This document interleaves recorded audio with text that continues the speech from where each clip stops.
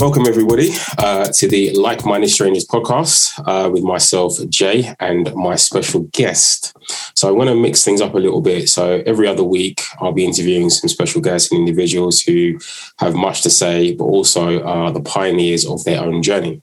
And I'll call this a little segment, what is your why? So today's podcast will be focused on one of my closest friends, Nick, who I've known for, I think it's 20 plus years now, isn't it, Nick? I think.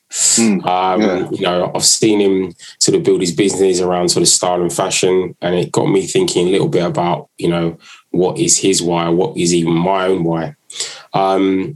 If you haven't heard of Simon Sinek, which is like the guy when you're talking about, what is your why, then, get to know who that gentleman is. So it's Simon Sinek. He's done a famous speech on what is your why, and I guarantee it will get you thinking, get your mind racing. But without further ado, I welcome Mr. Hems. Nick, firstly, how are you doing?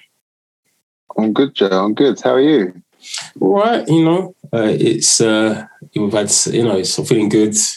Mental health is all right. Feeling like I'm ready to conquer the world. So it's Friday tomorrow, so we've got a good weekend and all that. Yeah, good little plug for Simon Sinek there. If anyone hasn't watched that famous video, like why they done on YouTube, it's a good investment of your time. I can't remember how long it is now, 20 minutes, half hour, but yeah, it's a good something like that. Yeah. Something like that. So Nick, tell me a little bit about you. Obviously, I know everything about you, but for those that are listening, tell me, a little bit about you. But first of all, though, you got to plug your business. You got to tell the world what it is that you actually do. Yeah, so my business is after my name, Nick Hems. So it's Nick Hems Style. And in short, I am a men's personal stylist / image coach. So I help men that want to improve the way they look, improve their first impressions, and improve the way they show up in the world, whether that is professionally, for work, or personally. My kind of clients range completely in age, typically from around 35 to 60, and it's always because they have a plan in store for themselves where they're either looking to progress to the next stage of their career. They're doing more stuff visually in front of camera, or a lot of the time also it's kind of they're looking to find their kind of like lifelong partner, for example. So yeah, that's me in short. So tell me about kind of what's been your journey, because I guess I met you when we were 16, 17. College, yeah. Yeah, college days. So I met you, kind of halfway through, not obviously wanting to tell people your age now, but I met you kind of halfway through. But yeah, I guess tell me a bit about kind of your journey, I guess, and everything that kind of led you to this point where you decided, actually, do you know what, this is my why, and this is kind of why I want to go out there and help people. Yeah, I guess it started from even younger than college days.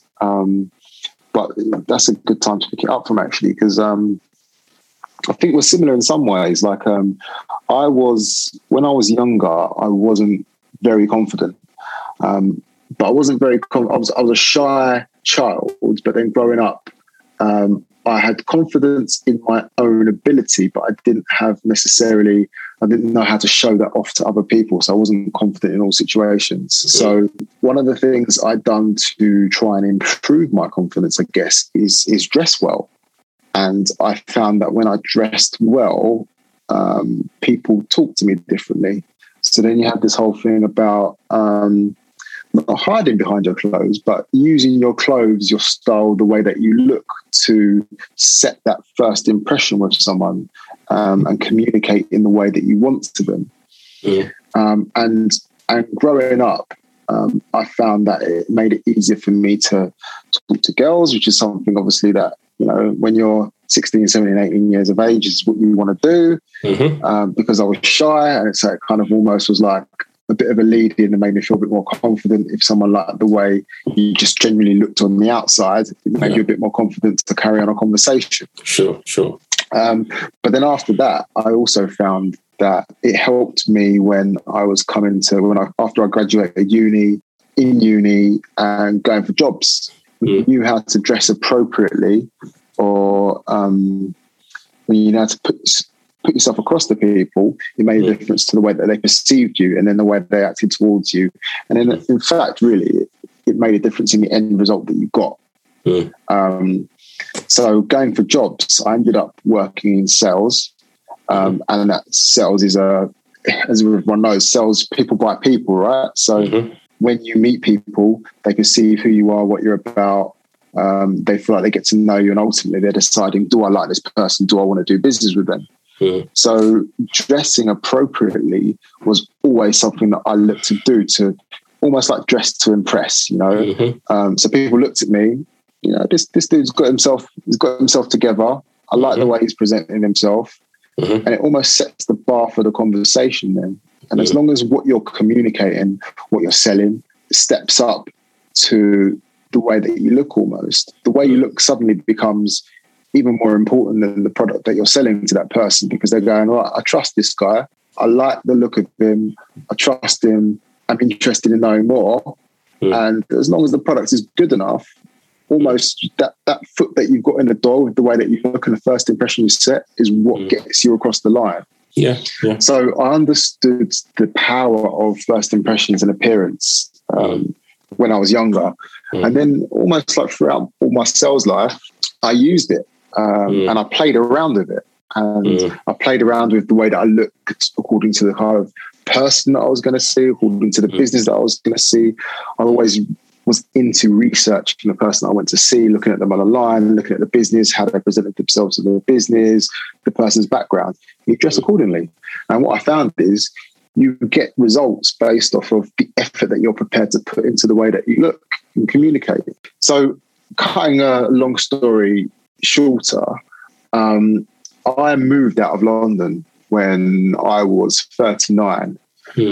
And instead of where I was at the time, I was like a director of marketing where I was. And instead of moving the business with me and starting up a new element of the business, which is what I'd agreed to do, I suddenly decided I'm moving my family, 110 miles away from where I was in London and relocating.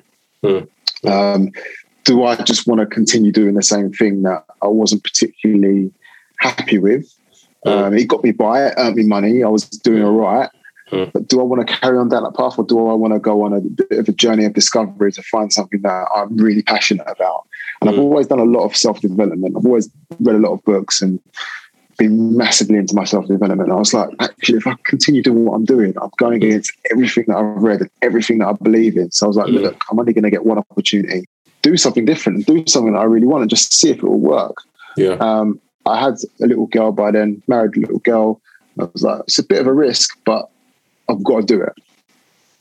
So then it was just a case of, what am I going to do? And obviously the journey that I'd been on, and I started thinking about, what am I good at? Because I didn't want to start anything that had elements in it of stuff that I'm not good at. So like, first of all, what am I good at? What am I passionate about? What do I enjoy? What meets up to my values and visions and goals for myself? And everything just kind of came together, and I was like, that's it. Like, it wasn't necessarily to say I wanted to be a stylist, but it was to say I wanted to help people with the way that they look, so that I could help them create more opportunities for themselves. And that comes back to that Simon Sinek thing at the beginning, your why. Ultimately, when I worked it out, my why was, I want to help people create more opportunity in their lives and gain more happiness. And the way that I can do that, and the way that I know I'm good at that, is by helping them set better first impressions for themselves, so they can open up opportunities in their life and see that life really can be what you make it. So I wanted to use styling to do that, because it certainly is a niche. There aren't a lot of male stylists that cater for the audience that I want to cater for. They're mostly women. It's something that in America, they're a lot more advanced in terms of a lot more ahead of where we are in the UK in terms of men that will seek out stylists and will help with the way that they look. But I think it's growing here. And so I wanted to kind of get on board early and really be able to preach to people to help them to improve the results that they're getting in their lives. And styling was a way that I could do that. So it's a long-winded answer to your question. No, not at all. Do you know what? It's actually it's actually good. I think it's kind of led to me to have like another segue. Do you feel that, I guess, being mixed race, that you felt that you had to look even better than everybody else, or sort of put yourself out there even more? 100%. Like, not necessarily look better, but I think the effort. I needed to make more of an effort to overcome potentially any prejudice that people may see. I'm not saying it's not there in 100% in all of people all of the time. It's not. But sometimes, and you know, we've all become, well, people of colour, let's call it that. I don't like the expression, but I've become accustomed to trying to fight prejudice off in certain areas of their life. And for me, I was always aware of it. And I was always aware, do you know what? If that person is going to approach that job in that way, then I've got to make sure I'm even more on point. Because instead of standing out for my colour in a negative way, I wanted to stand out in a positive way. And for me, it's always been an underlying quite big thing that you never really talk about. And I think that a lot, you're right. I think when you and I have known each other, as I said, we've known each other a long time, and I'd probably say that it's only in the last couple of years where I've really, really thought about, you know, what being black means to me, and, you know, how I feel that's actually affected me in certain situations, and also affected how I think and how I feel about myself as well. Whilst sort of growing up for you, what was that like? You know, probably leading up to the stage when you and I met. What was that like for you? Well, growing up being mixed race, essentially. Yeah, like, I think being mixed race is funny. Like, you can do a whole podcast and more on that. You know, like, we can. I think we definitely can. So I was what you might call the upper way around, right? So my dad was white. He's no longer with us, but my dad was white and my mum was black. Black Caribbean, Jamaican, and my dad was born and raised in East London. So I never knew, growing up, until I was 17, I never knew my white family. They didn't want to know. Didn't want to know me, didn't want to know my mum, because my dad married a black person, is the way they see it. So they weren't interested, didn't want to see me. But on my mum's side of my family, I had a big family. Yes. And, you know, they certainly wanted to know. And I was really a massive part of my mum's family. Like, see them all the time. Big family, lots of cousins, lots of love in my family. And so that's what I knew growing up all the time. But then where I lived, I was more surrounded by white people. So, like, race really, you know, I didn't have an issue, like, with anything or anyone.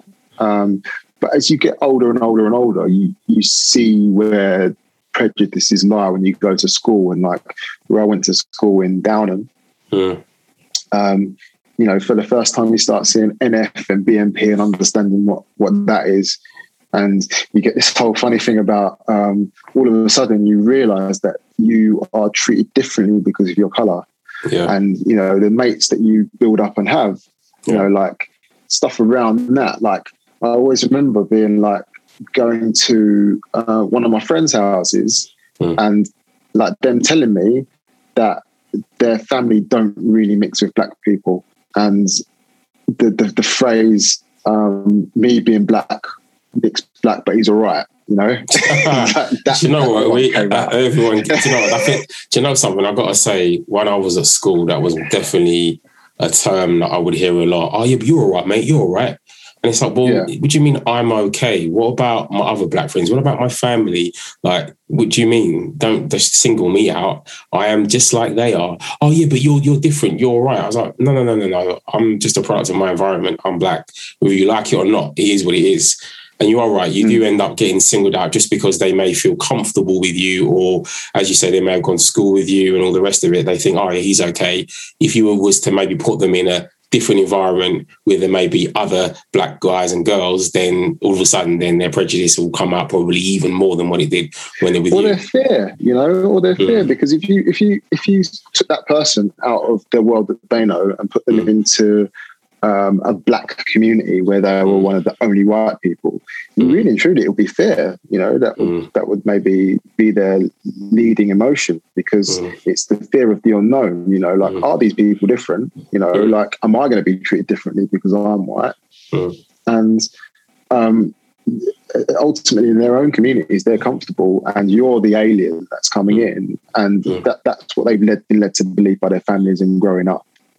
This kind of invisible prejudice, which necessarily isn't talked about. But and so they're kind of like, well, actually, I've met, and I'm not even black, but for the sake of this and for the sake of the world, most people, if you're mixed race, people just class you as black if you're white. They're white. So for this, it's kind of like, well, actually, I've got to know Nick. He's in my class or wherever I am, and they've just spoken to me like they've spoken to anyone. And what they've realised is, because I've been forced upon them, because I'm in their environment, I'm just like everyone else. And I've got my quirks, and I've got things about my personality that they'll like or they won't like. But if they've got on with me, then all of a sudden, they go back to the colour thing first. He's black, but he's all right. Like, it's almost like he's actually all right. I know that he's this different colour. So growing up, it was like this introduction into, like, actually there is segregation, and depending on where you go, where you hang around, like places like Welling, Elton, some places might be worse, some places you might not really feel anything if you go out at night. Some places you've got to be conscious of how long you stay out there, or where you go into, the pubs that you go into. Things like that, and you just become more and more aware of this kind of like the racial undertones, the way people look at you, the way people talk to you, the way people act around you, and actually like the prejudice that they've been brought up with by with their families. So it's just a kind of, you grow up and you realise more and more how people view the world, and sometimes it's not a nice place. Sometimes you get despondent and you get upset by people's views and opinions about you. I mean, look at, God, I know we mentioned this the other day, you talk about the football, with the England match. I think that was just, for me, was here we go again. I knew the second that the guys had missed a penalty, I knew exactly what was going to happen, and it happened. Monday morning, newspapers were going mad, social media, messages that people were sending out to those three young men. It upset me, but I wasn't surprised. And to your point, there is a definite undertone. I think social media has probably made it a lot easier for these individuals to hide, because they now feel, well, I can hide behind my socials and I can say whatever I like. And I'm hoping that, more will be done to I guess, prevent these individuals from hiding. If you've got something to say it with your chest, isn't it? Simple as that. Yeah, and I think the thing is, I think with social media and like, so as soon as Saka missed the penalty, I knew what was coming. But essentially, I didn't think what was coming is everyone's racism is going to come out, and the real racists are going to raise their voices because they're racist and they don't want black people around. Like, it's not so much that. It's all these people that have jumped on the bandwagon because it's been in the media and it's been in the spotlight so much. It's all these people that are essentially keyboard warriors that don't have an opinion of their own, are uneducated. They're not racist. They're not necessarily racist. They just think, if I say this, I'm going to get attention. If I say this, the media are going to report on it. So they're like, jump onto people's accounts, prominent people's accounts, monkey emojis, blah, blah, blah, blah, blah.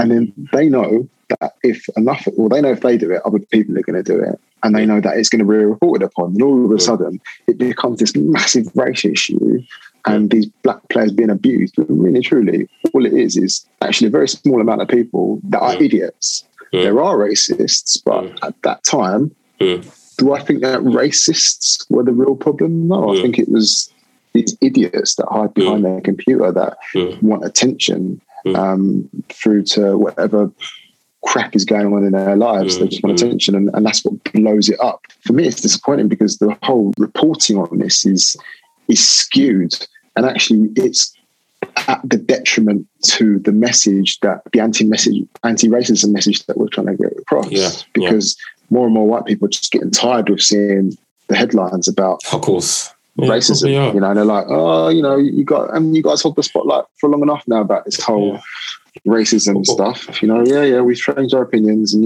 people get bored, don't they? But you know what? I think another thing I'll say, you spoke about, when I said to you about, the change of career for you, going into Star, wanting to help people, always feeling that you maybe had to, I guess, dress that much more, put yourself out there more. Do you feel that sales made you a lot more resilient, I guess, as well? Because with everything that's going on now, I think I'm becoming a little bit more thick-skinned every day. Don't get me wrong, there's days when you might see something in the news and think, oh God, or you may see something on social. But I just think that as Black people, we are extremely resilient. But I think with George Floyd, it just, enough was enough kind of thing, I think George Floyd's death definitely opened a lot of people's eyes to what we experience and what we actually go through. Not necessarily, to the extent of what happened to George, but I've always said, metaphorically speaking, that there's still a noose, or we're still being kneed upon. There's still a knee on our neck. So metaphorically speaking, whether it be at work or just in your life daily, do you feel for you sometimes that, like, do you feel that you've become a lot more resilient? Was there ever a time when, I guess, throughout your life, where you thought, I'm done, kind of thing? I've never felt I'm done. I felt like, especially after the George Floyd incident, with everything that was going on in the media, there's been a couple of times where I've just felt tired, like really, really tired, because I'm just like, do you know what? The people's ignorance just frustrates me, because it got to the point where actually it was all right. People were accepting being corrected on their behavior or the way that they communicated, because you're like, actually, look, I just want to bring us to the fore. And actually, a lot of white people didn't know the prejudice that we faced in our lives, just through sheer ignorance, not because they didn't want to acknowledge it, but this was the first time that grown people were realizing, oh, I didn't know you'd have to experience that in your life. I'm shocked. I'm upset for you. This is disgusting. Yeah. And, when you kind of see idiots that post stupid stuff still, you're like, do I have to try and correct this? Do I have to go through this with people? And that was what got frustrating sometimes. Yeah, it just get tiring. I don't know how it was for you, but I found it just exhausting sometimes. I was tired. I was definitely tired. I ended up having to write down a lot of my thoughts to help me kind of, understand a lot of what I was trying to understand in my mind. Definitely a lot of confusion. Definitely saw a lot of organisations, with the whole marketing, with the black squares and all the rest of it. Do I think any of them cared? Probably very few of them did. I had people at work, ring me, but there was only maybe, I'll probably say at the time, 3 of my colleagues who I felt it came from a genuine place, if that makes sense. Like one of my colleagues, she was like, really upset by it. And she was a slightly older lady. And I got on really well with her, actually. And we had a really long conversation about it. And, she said, look, I had no idea. And I just explained to her, some of the things I went through, some of the things that my dad and my mum and dad went through, but also my dad, probably more so than my mum. And it was a good conversation. But then I had one conversation with one individual where one of the managers, which was a total waste of my time. It was more that it was the end. It was the phrase that was used at the end that made me realize you actually ignored everything I told you. You never understood anything I told you. And this was a waste of 45 minutes. You was told to ring. She said, the only reason, she goes, Jules, I understand how you feel being a woman in the workplace. I was like, you have no idea how I feel. You are a very, very, very senior person in this company, and you're right, and albeit, yes, I was privy to how she was treated actually on 3 occasions where I thought, ooh, that's a bit below the belt. It wasn't necessarily what was said, it was the action the way that the individuals were acting towards her, even I thought, that's not okay. However, that is nothing to do with, the subconscious bias and the microaggressions that you and I would have felt in our work on a day-to-day basis from individuals who either don't like you, are not used to people like you, or they have their own misconceptions of what you are supposed to be or what you are about. And I feel that it's those misconceptions that unfortunately a lot of black men and women love to play out, because it's the stereotype is really cool, but it's actually not, because the stereotype hinders you. So yeah, I was tired. I was tired. I did a lot of thinking. As I said, I was able to sort of write a few things or whatever, which helped. Spoke to, my dad and I had various conversations about it as well. So it was an interesting time. I've got another question for you as well. In terms of kind of dating, how did you navigate around that? Because I guess I know at the time, obviously when we was at college, light-skinned guys was in, you was getting all the love, and I wasn't getting no love at that time. I'm joking, I wasn't. Do you know what I mean? I was getting no love. But no, I'm joking. But I don't know, how did you, I guess I remember when we used to go out, I know obviously back then I wasn't the most confident person back then.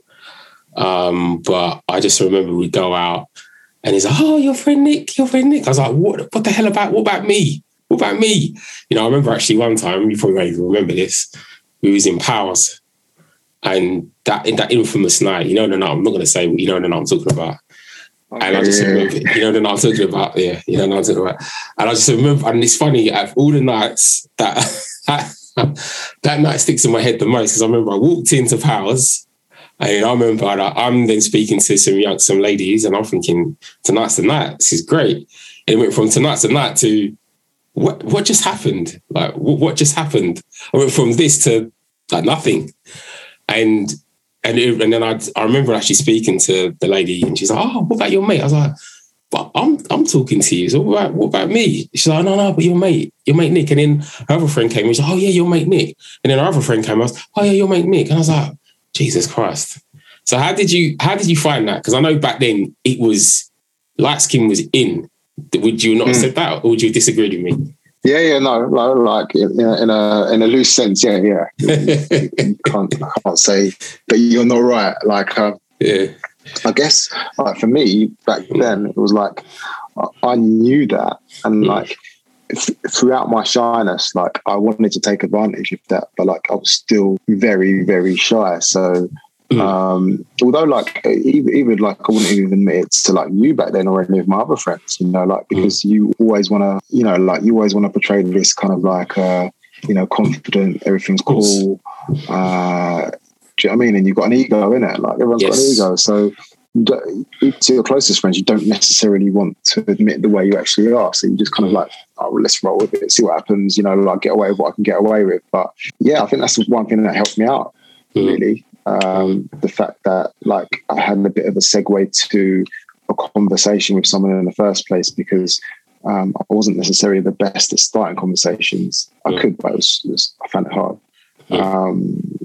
to say something witty or funny or like, but in responding, I was much better. So yeah, that was good. But like you say, how did I find it then? Like actually like that, when you're out and about, that's great. But actually, like in reality, I was a kind of like, you might say, like a relationship kind of person. Then I wanted to meet someone because like I've grown up and all I've seen is my parents together all their lives and I'm happy. And like in my head, I was like, oh, I've got to meet someone, like I have a relationship with them. I wasn't kind of like, I've just got to meet lots of people and, work out what's right for me in the long term and date lots of people.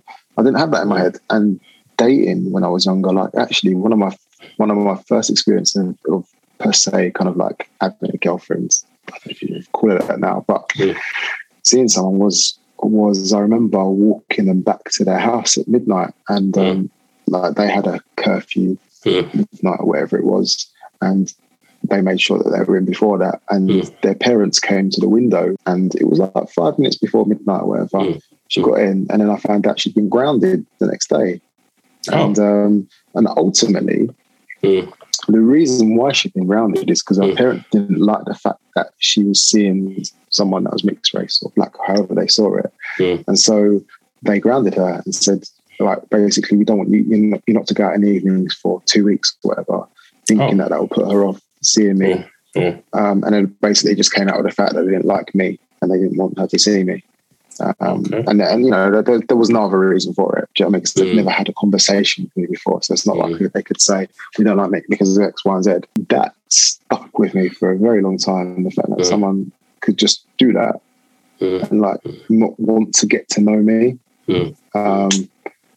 So yeah, that's how it was. Like that's someone that I kind of liked then and just got knocked off because of that. Even though you're young, so you just get over it and you move on. It's one of those things that kind of stays with you. You don't forget. End up thinking, is that going to happen to me again? Do you know what's funny? You say that. I've been recently. Do you know, like I was saying this to my dad the other day, how that last year the word accountability and high value male and feminist and masculine. Those are the 4 words that were used a lot. Like when like 2019, when I was dating in 2019, those are the words that was kind of flying around. And then last year and coming into this year, trauma has been like a big thing. Like where lots of people talking about childhood trauma. Do you feel that like some of the things that have happened to you, and this is kind of, and I guess this would lead into kind of what you're doing now. Do you feel that there's an element of helping because of some of the trauma that you'd experienced, you know, when you was in your kind of teens, into your 20s, you're like, you know what, I wouldn't want someone to be that way. Because I can tell you that a lot of, you know, some of the things I experienced in my 20s and into my 30s, and I say a lot of that stuff, I think led to the breakdown of my, you know, long-term relationship. And I think it also led to me not taking a lot of the, dare I say, you know, people that I may have been dating in 2019, I just didn't take them very seriously because there was still elements of trauma that I hadn't really got over, you know, always thinking that, you know, people would hurt you or people would treat you a certain way. So I guess I acted a certain way when in reality it wasn't me, you know, because I just hadn't got over that trauma. Would you say that there's still elements of trauma that from your kind of your teens, your 20s that still affect you today? I think your childhood experiences, no matter what, will affect you throughout your life and maybe kind of have an impact on your behaviour or the way you view situations. So I couldn't say no to that. But you know, what I'd say is like I've tried to take the opportunity to maybe assess myself and realise that I can create what I want in my life, you know, positive or negative, and my thoughts determine who I am and the reactions that I get from people. And I think, you know, like certainly if you call it trauma, your experience of when I was younger certainly impacted on me starting my business because like most people, they want to bring their children up so they don't have the bad experiences that they had, or they have experiences that they didn't have, be it good ones, you know, like. And for me, I like part of my why is like the other part of my why is it's especially with young people that I want to help, like especially young people from deprived or minority backgrounds. That's really it, you know, because I want to let them see that actually that they don't have to take a certain path in life. They don't necessarily take the path that their brother or their friends or their family or the way that society says that, you know, you're going to end up this way or this is going to happen to you. I want to allow them to see at a young enough age that, hey, you know what, I can determine what happens to me and I'm in control. And just appearance is a small part of that. But once you start to value your appearance and the way that you look and the first impression you create on people, it's a really, really powerful thing that will really change the way that you perceive yourself and for the rest of your life.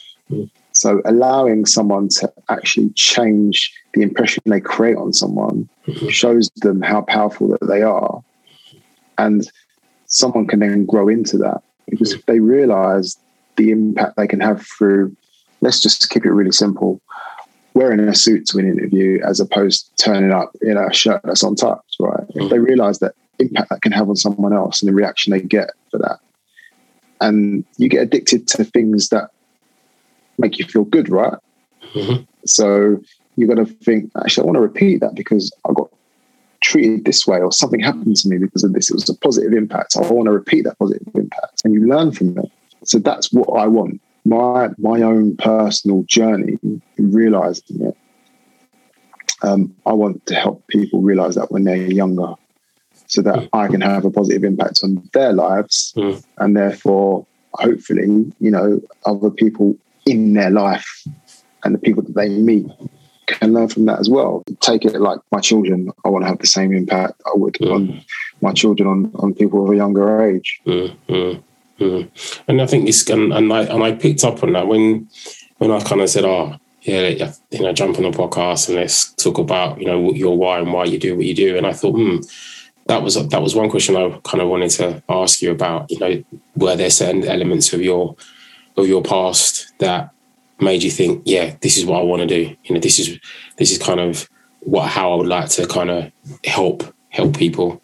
And the man that I know you to be, you've always been that. I mean, you always helped me out. Not that I ever listened to you back then, probably as much as I should have. But, I got to say that, whenever you did give advice, I'd say probably maybe 60% of it I retained, the other 40% I didn't. But I think, if being honest, and I probably never admitted this to you, I think when we didn't speak for a while, I think it definitely made me appreciate you more, and appreciate a lot of the stuff that you had done for me back in the day. Because, we'd been through quite a bit, Yeah. I when I think we see with your dad, God rest his soul. I remember the day when, we gone to Blue or something, and then we came back to yours because he was supposed to go out. And I just remember getting on the 160, went back to yours, and then we were supposed to go to mine to get changed, then go out, and then we missed the bus, and then we went to your friend's house, and then your mum called, but then I answered the door to him. I remember actually, he was upstairs still getting changed, and then I answered the door, and he was like, "Oh, Jules, you're here?" I was like, "Yeah." And he's like, I just went for a run around the block. I was like, "Oh, okay." And I was like, "You all right?" And I remember I got him some water. He's like, "Yeah, just give me some water." So I got him some water. And I was like, "You all right?" He's like, "Yeah, I'm fine." And then that was it, man. Oh, there was another time. College, obviously when we met at college, we was playing football. Yeah, that didn't go down too well, did it? More football, But anyway, that's another story for another time. But that didn't go down well. And then the incident we had that time when we went out, where that bottle was meant for me, but it got to you, and just seeing you there like that, just in full of blood, I was like, what? And then do you remember when we went to the court, and then the guy was trying to offer out my dad? I was like, this guy's got a death wish, mate. You really want to offer out my dad? And I remember my dad saying, "Yeah, okay, well, there's no cameras then." And the guy's like, no, we've got to do a camera. I was like, no, if you want to do this, well, there's no cameras then. So funny that day. Oh, that was funny, idiot. But no, it just got me thinking how much good advice you've given over the years. And, I know that you'll most definitely impart a lot of your kind of, knowledge and everything else, onto those individuals. But that got me into my next question about your sort of life lessons.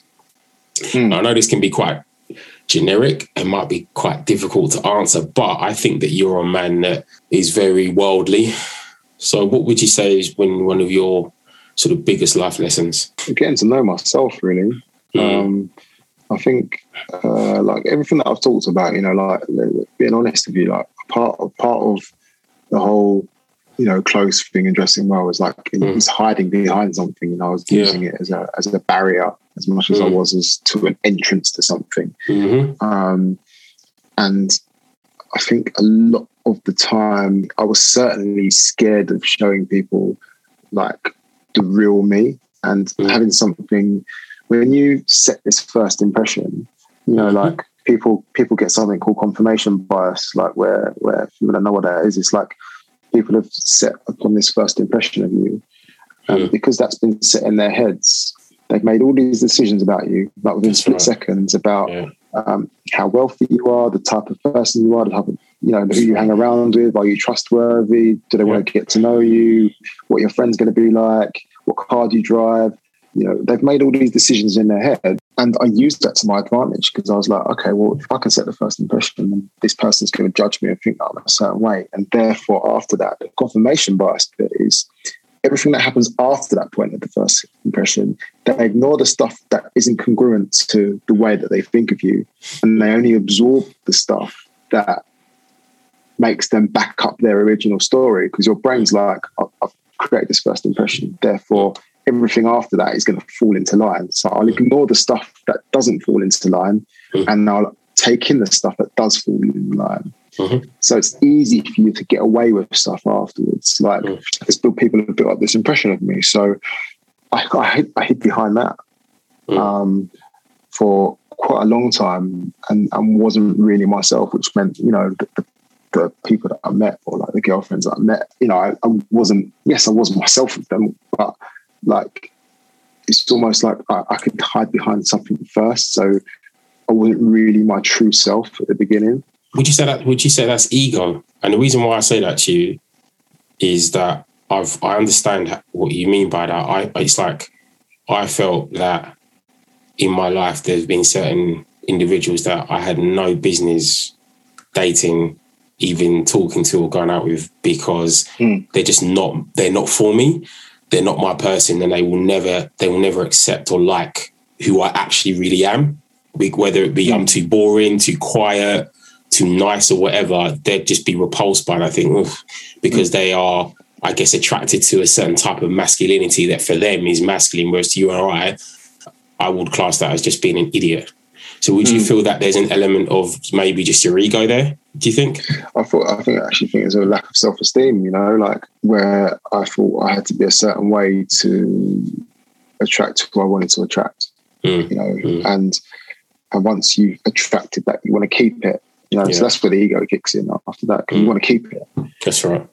I think getting to know yourself and being confident about yourself is the biggest life lesson. It's like, really, really, if you can, from as younger age as you can, understand what your values are, understand what you will have in your life and what you won't have in your life, what doesn't fall into line with your values or the vision that you perceive for yourself and your future. And don't invite those people into your life that are going to take you away from that, but embrace and find the people that match up to that, and I think if you can do that, you're on for a very, very successful life. I'm not talking kind of necessarily monetary wise, but that too, but just you'll be surrounded by the people that have your back and want the best for you. And, being involved in a circle like that is very powerful, because essentially you're a product of the people that you surround yourself with. So if you've got a group of 5 friends, you'll be somewhere in the middle of that in terms of personality and the way that you are and the way that you act. You'll be somewhere in the middle of all of those 5 people. If you can get the best 5 people that kind of come into line with your values and the way that you see the world, you're stepping into your power. So I think really getting to understand and learn about yourself is probably the biggest life lesson, because I probably didn't do that. I did it to a large degree, but I probably didn't really understand myself fully until my 30s, where I suddenly became a lot more confident about who I am, what I'm about. And would you say then, when you did that, you cut a lot of people off? Because I can say that now, the age I am now, I will probably say there's only maybe, I can count on probably one hand and maybe a little bit in the other of the individuals who I actually believe have my best interests at heart, including yourself in that, who I genuinely think that. And I think that I've definitely got to know myself a lot better in the last probably 4 years. But it was also it was also a very rude awakening, because then you sit back and you look at individuals and you think, do you know what, that person never really had my back. They say they have, but they never have done. Or it goes back to the comment you made before about somebody having an impression of you. And no matter, you could split an atom tomorrow and you could have built the rocket that's going to fly to the moon. But as far as that person's concerned, the person you were 20 years ago, that's how they see you. And I've learned that, the Nick that was 17, that's not you now. If it was, then there's a big problem. But you're not that person. But I do feel there's a lot of individuals that love to misinterpret or misunderstand people. And I do feel that, you talk about life lessons. I'd probably say I agree with a lot of what you said. I'd probably say friends. And you touched on that about the people around you. Would you say that was a challenge for you? Because it was definitely a challenge for me. Within our peer group, there was only 2 people within our peer group, and those 2 people are, and the rest I have no time for. And back then, do you know what it was? I realised something wasn't right. I just didn't have the confidence to open my mouth, and when I did, it came out aggressive. Do you remember there was a point where I was quite aggressive? Sort of things. I just didn't know how to articulate what I wanted to say. Yeah. And then as you get older, you then see situations for what they are. I've forgiven, but I haven't forgotten those individuals. But as I've got to know myself better, I've just realised actually, they were never my friends, but that's okay. Would you say for you that knowing yourself better, that you had to cut people off, or you had to reassess? Because I remember you probably won't even remember this. When we kind of spoke again after not speaking for a little while, and the first thing you said to me was, in fact, Nick, it was 2 years today. You know that? 3 years today. Really? Did you know that, did you? Yes, 3 years today. I didn't know that. Yeah, it was 3 years today. 3 years, 3 years today that we met up again and we spoke. We went to that pub in Bromley.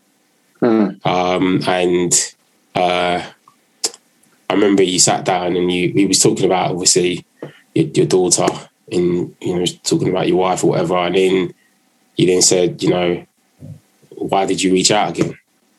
What made you do that? Because I guess for you were in that state where you'd moved, you were about to move away, and you were finding yourself, and I guess you were probably asking yourself questions about, why is it that, who are these individuals I've got around me? Are they good for me? And what do they want? Does that make sense? Would you say that that's some of the questions and things that have gone through your mind? I'd say that people have fallen along the wayside as I've grown older. And sometimes it's a hard thing to take. Sometimes you're not so bothered. And I find that if people are going to fall by the wayside and aren't going to offer you value for the future, then you have to kind of cut loose and move on, because and sometimes, as I said, it was easy. Sometimes it was really hard. You've got people in your life that you've grown up with, and they've been like a brother, and because one of my other previous best friends that I grew up with, we kind of not fell out, but it just got to a point one day where it was just like, no more, and it's difficult to take. But when you assess the situation fully and you think to yourself, is having this person in my life a positive or negative impact on me, then you need to kind of make a decision based on that, and realize that once you make the decision, be prepared to stick to it, and the consequences are there for you, So I guess when we kind of didn't speak for a while, we got to the point where I was thinking, maybe if this doesn't resolve itself in 2 or 3 months, or longer, 6 months, say, maybe it won't. And I kind of got to the point where I was I kind of made peace with myself and thought, it won't resolve itself now. It probably won't. So done, and you've got to move on. So when you did reach out, I wasn't surprised, shocked, I should say, but do I want to open myself up to you, this person, you, being involved in my life again, when you're thinking the likelihood is you're going to move on. And that's why I had to assess the situation. I was like, why did you reach out? Because I thought it's important to understand, and it's a decision we don't have to chat moving forward. It's my decision. It's in my hands. You're the one that reached out. But for me, it's important to understand why, and then to be able to make an assessment like, how do I personally, want to move on with my life. So it's like, I think people fall by the wayside, and some people may come back. Other people, you're just not interested in coming back at all, and that's okay. You know. Do you know? I think the way that I assess people now is this: if ever I come off the phone to certain people and I feel drained, they're not for me. I should come off the phone with my friend and feel good, or feel that, you know what, I had a good conversation with them. If we're reasoning, not if we're just having chit chat, but just generally, And I know that with certain those individuals that I mentioned, that we will probably have the odd chit chat, but in other times we'll have like proper reasoning sessions, and you come off the phone thinking, that's my boy. Whereas other individuals, I just feel like I'm talking and they're listening. And my mum always said this one thing to me, which probably took me a very, very long time to learn, and knowledge is power. That the more you tell people about your life and what you're doing, the more knowledge they have on you. And they always say that the people that, if ever you go through any trouble or strife or anything in your life, it's always the people closest to you that will laugh at you and point a finger, When I went through my little situation in 2018, it's quite weird. I remember the day that I reached out. Actually, I do remember the day I reached out to you, actually. And I had a dream about you, actually. I dreamt about you, not like that, Nick, don't worry. We had like a dream. I had a dream, yeah. And and you popped into my head, and then I just remember waking up that morning and I was like, I gotta call him, And it's weird, yours and probably 3 other numbers I know off by heart. Obviously, I've known it for years, your number, so I know off by heart. So I just rang it, and then I remember he was like, and it was about 7:15 in the morning, Jules. Yeah. It was. I remember. Yeah, it was early. Yeah, it was 7:50. Yeah, it was early. It was proper early. And I told you kind of, what was going. Well, I had to tell you everything. In that hour or so, I was on the phone. What was going on at the time? And I just remember thinking, I come off the phone thinking relieved, but thinking I need my mate. And of all the people that know me well, I'd probably say you and probably 2 other people know me well. But what I will say about you is that it goes back to what you just said before. I may have been this person when I was 17, but you see that I'm not that person anymore. If I guarantee you this, if I was to see those two people that we know, that I'm talking about, those 2 individuals, they would still see me as that person from 1997. I guarantee you that, because it's for them. They don't want to see what's in front of them, because actually it might be a reflection of maybe where they're not. It could be a reflection of maybe something that's lacking. I don't know, but the person where they are or how I remember them, I just know that they wouldn't. Whereas maybe if you speak about the other 2 people that I really got on well with, they would embrace me, and they would just see me for who I am today, or who I am. I do feel that there's a lot of people that do that. You open your heart to someone, you speak your mind, they're taking information, and then they'll just sometimes use that against you. And I think that's probably been definitely one of my biggest life lessons, is sometimes you just got to know that you can't always call someone a friend. Not everyone's always interested in your evolution either. That's right. So some people, not because they're worried about anything or they just see the same person that's there. It's just that they're not concerned about your evolution. That the person that they knew wasn't someone that they were that bothered about. True. So therefore, that person, whether they've evolved or not, are they that bothered still? And if they're not, then you're not going to get a hold of them. So therefore, that feeling that you get where they're like, you know what, if they just see the old me, is them actually telling you, but not telling you that they're not that interested in having a conversation or really knowing who you are anymore. Yes. Do you know what? It's funny. I saw someone from college days, and I hadn't seen him for ages, and just the nonsense that came out of his mouth, And to your point, it was very much like that, where he obviously, I didn't notice him, he noticed me, but ironically, it was as though he just didn't really care for me, if that makes any sense. I was very surprised. I mean, even afterwards, I remember my sister saying, what the hell was that about? And I went, I have no idea. It was just a really weird conversation, you know? He kind of said, I don't remember your sister from school, even though his sister was actually in my sister's year. And he blatantly remembered my sister because most people from school remember us because we look alike in some roundabout way.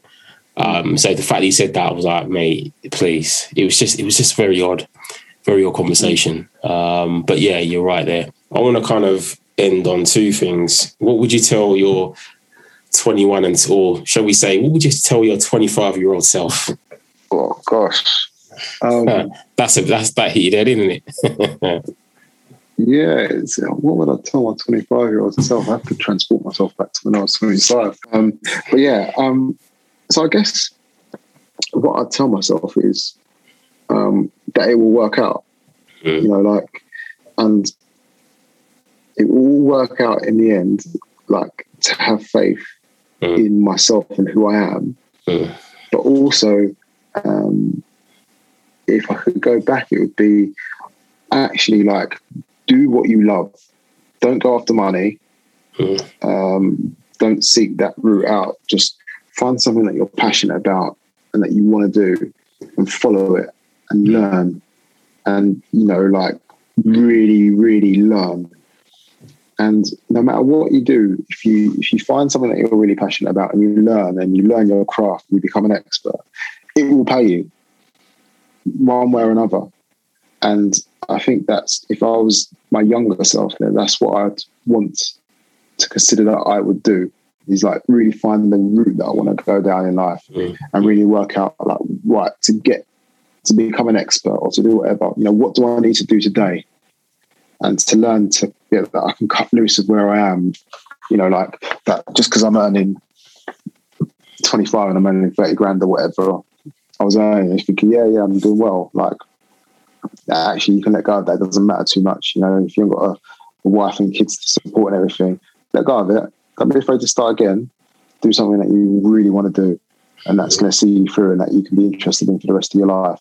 Don't just go with the flow. Don't just chase the pounds, or don't just want to compare yourself to other people. And then lastly, Nick, what's next for you? I want to grow my business. Like, I'm kind of like passionate about growing my business and having an impact on people. You know, so no matter how I do that, that's my number one goal. You know, so it's understanding, you know, really what is the next step in my business? What is the next element of my growth, and how do I start moving more towards my why and impacting people? I don't know. I can't tell you today how it's going to happen. I know it's going to happen, but that's what's next for me is kind of like going through that transition really with myself and with my business to impact other people more significantly. Cool. Well, Nick, it's been a pleasure. It's been like a little bit of a journey going back to the beginning to now. Yeah, it's been like quite a cathartic experience. I've actually enjoyed kind of talking through it. It has. But I think we could definitely do a part two. I don't know I've got some ideas of when it could be about, so I think we should definitely do a part two. Yeah. Maybe have you back in a couple of months' time. You know, if there's anything new that's happening within what you're doing, good way to tell the world what you're doing. And who knows what it's a good way to be one of your 2019 words, accountable. There you do go. Something in the next 2 months so I can walk back. There you go, 100%. Well, Nick, it's a pleasure. Take care, and we will speak very soon. Yeah, thank you. Thanks for having me on. No problem.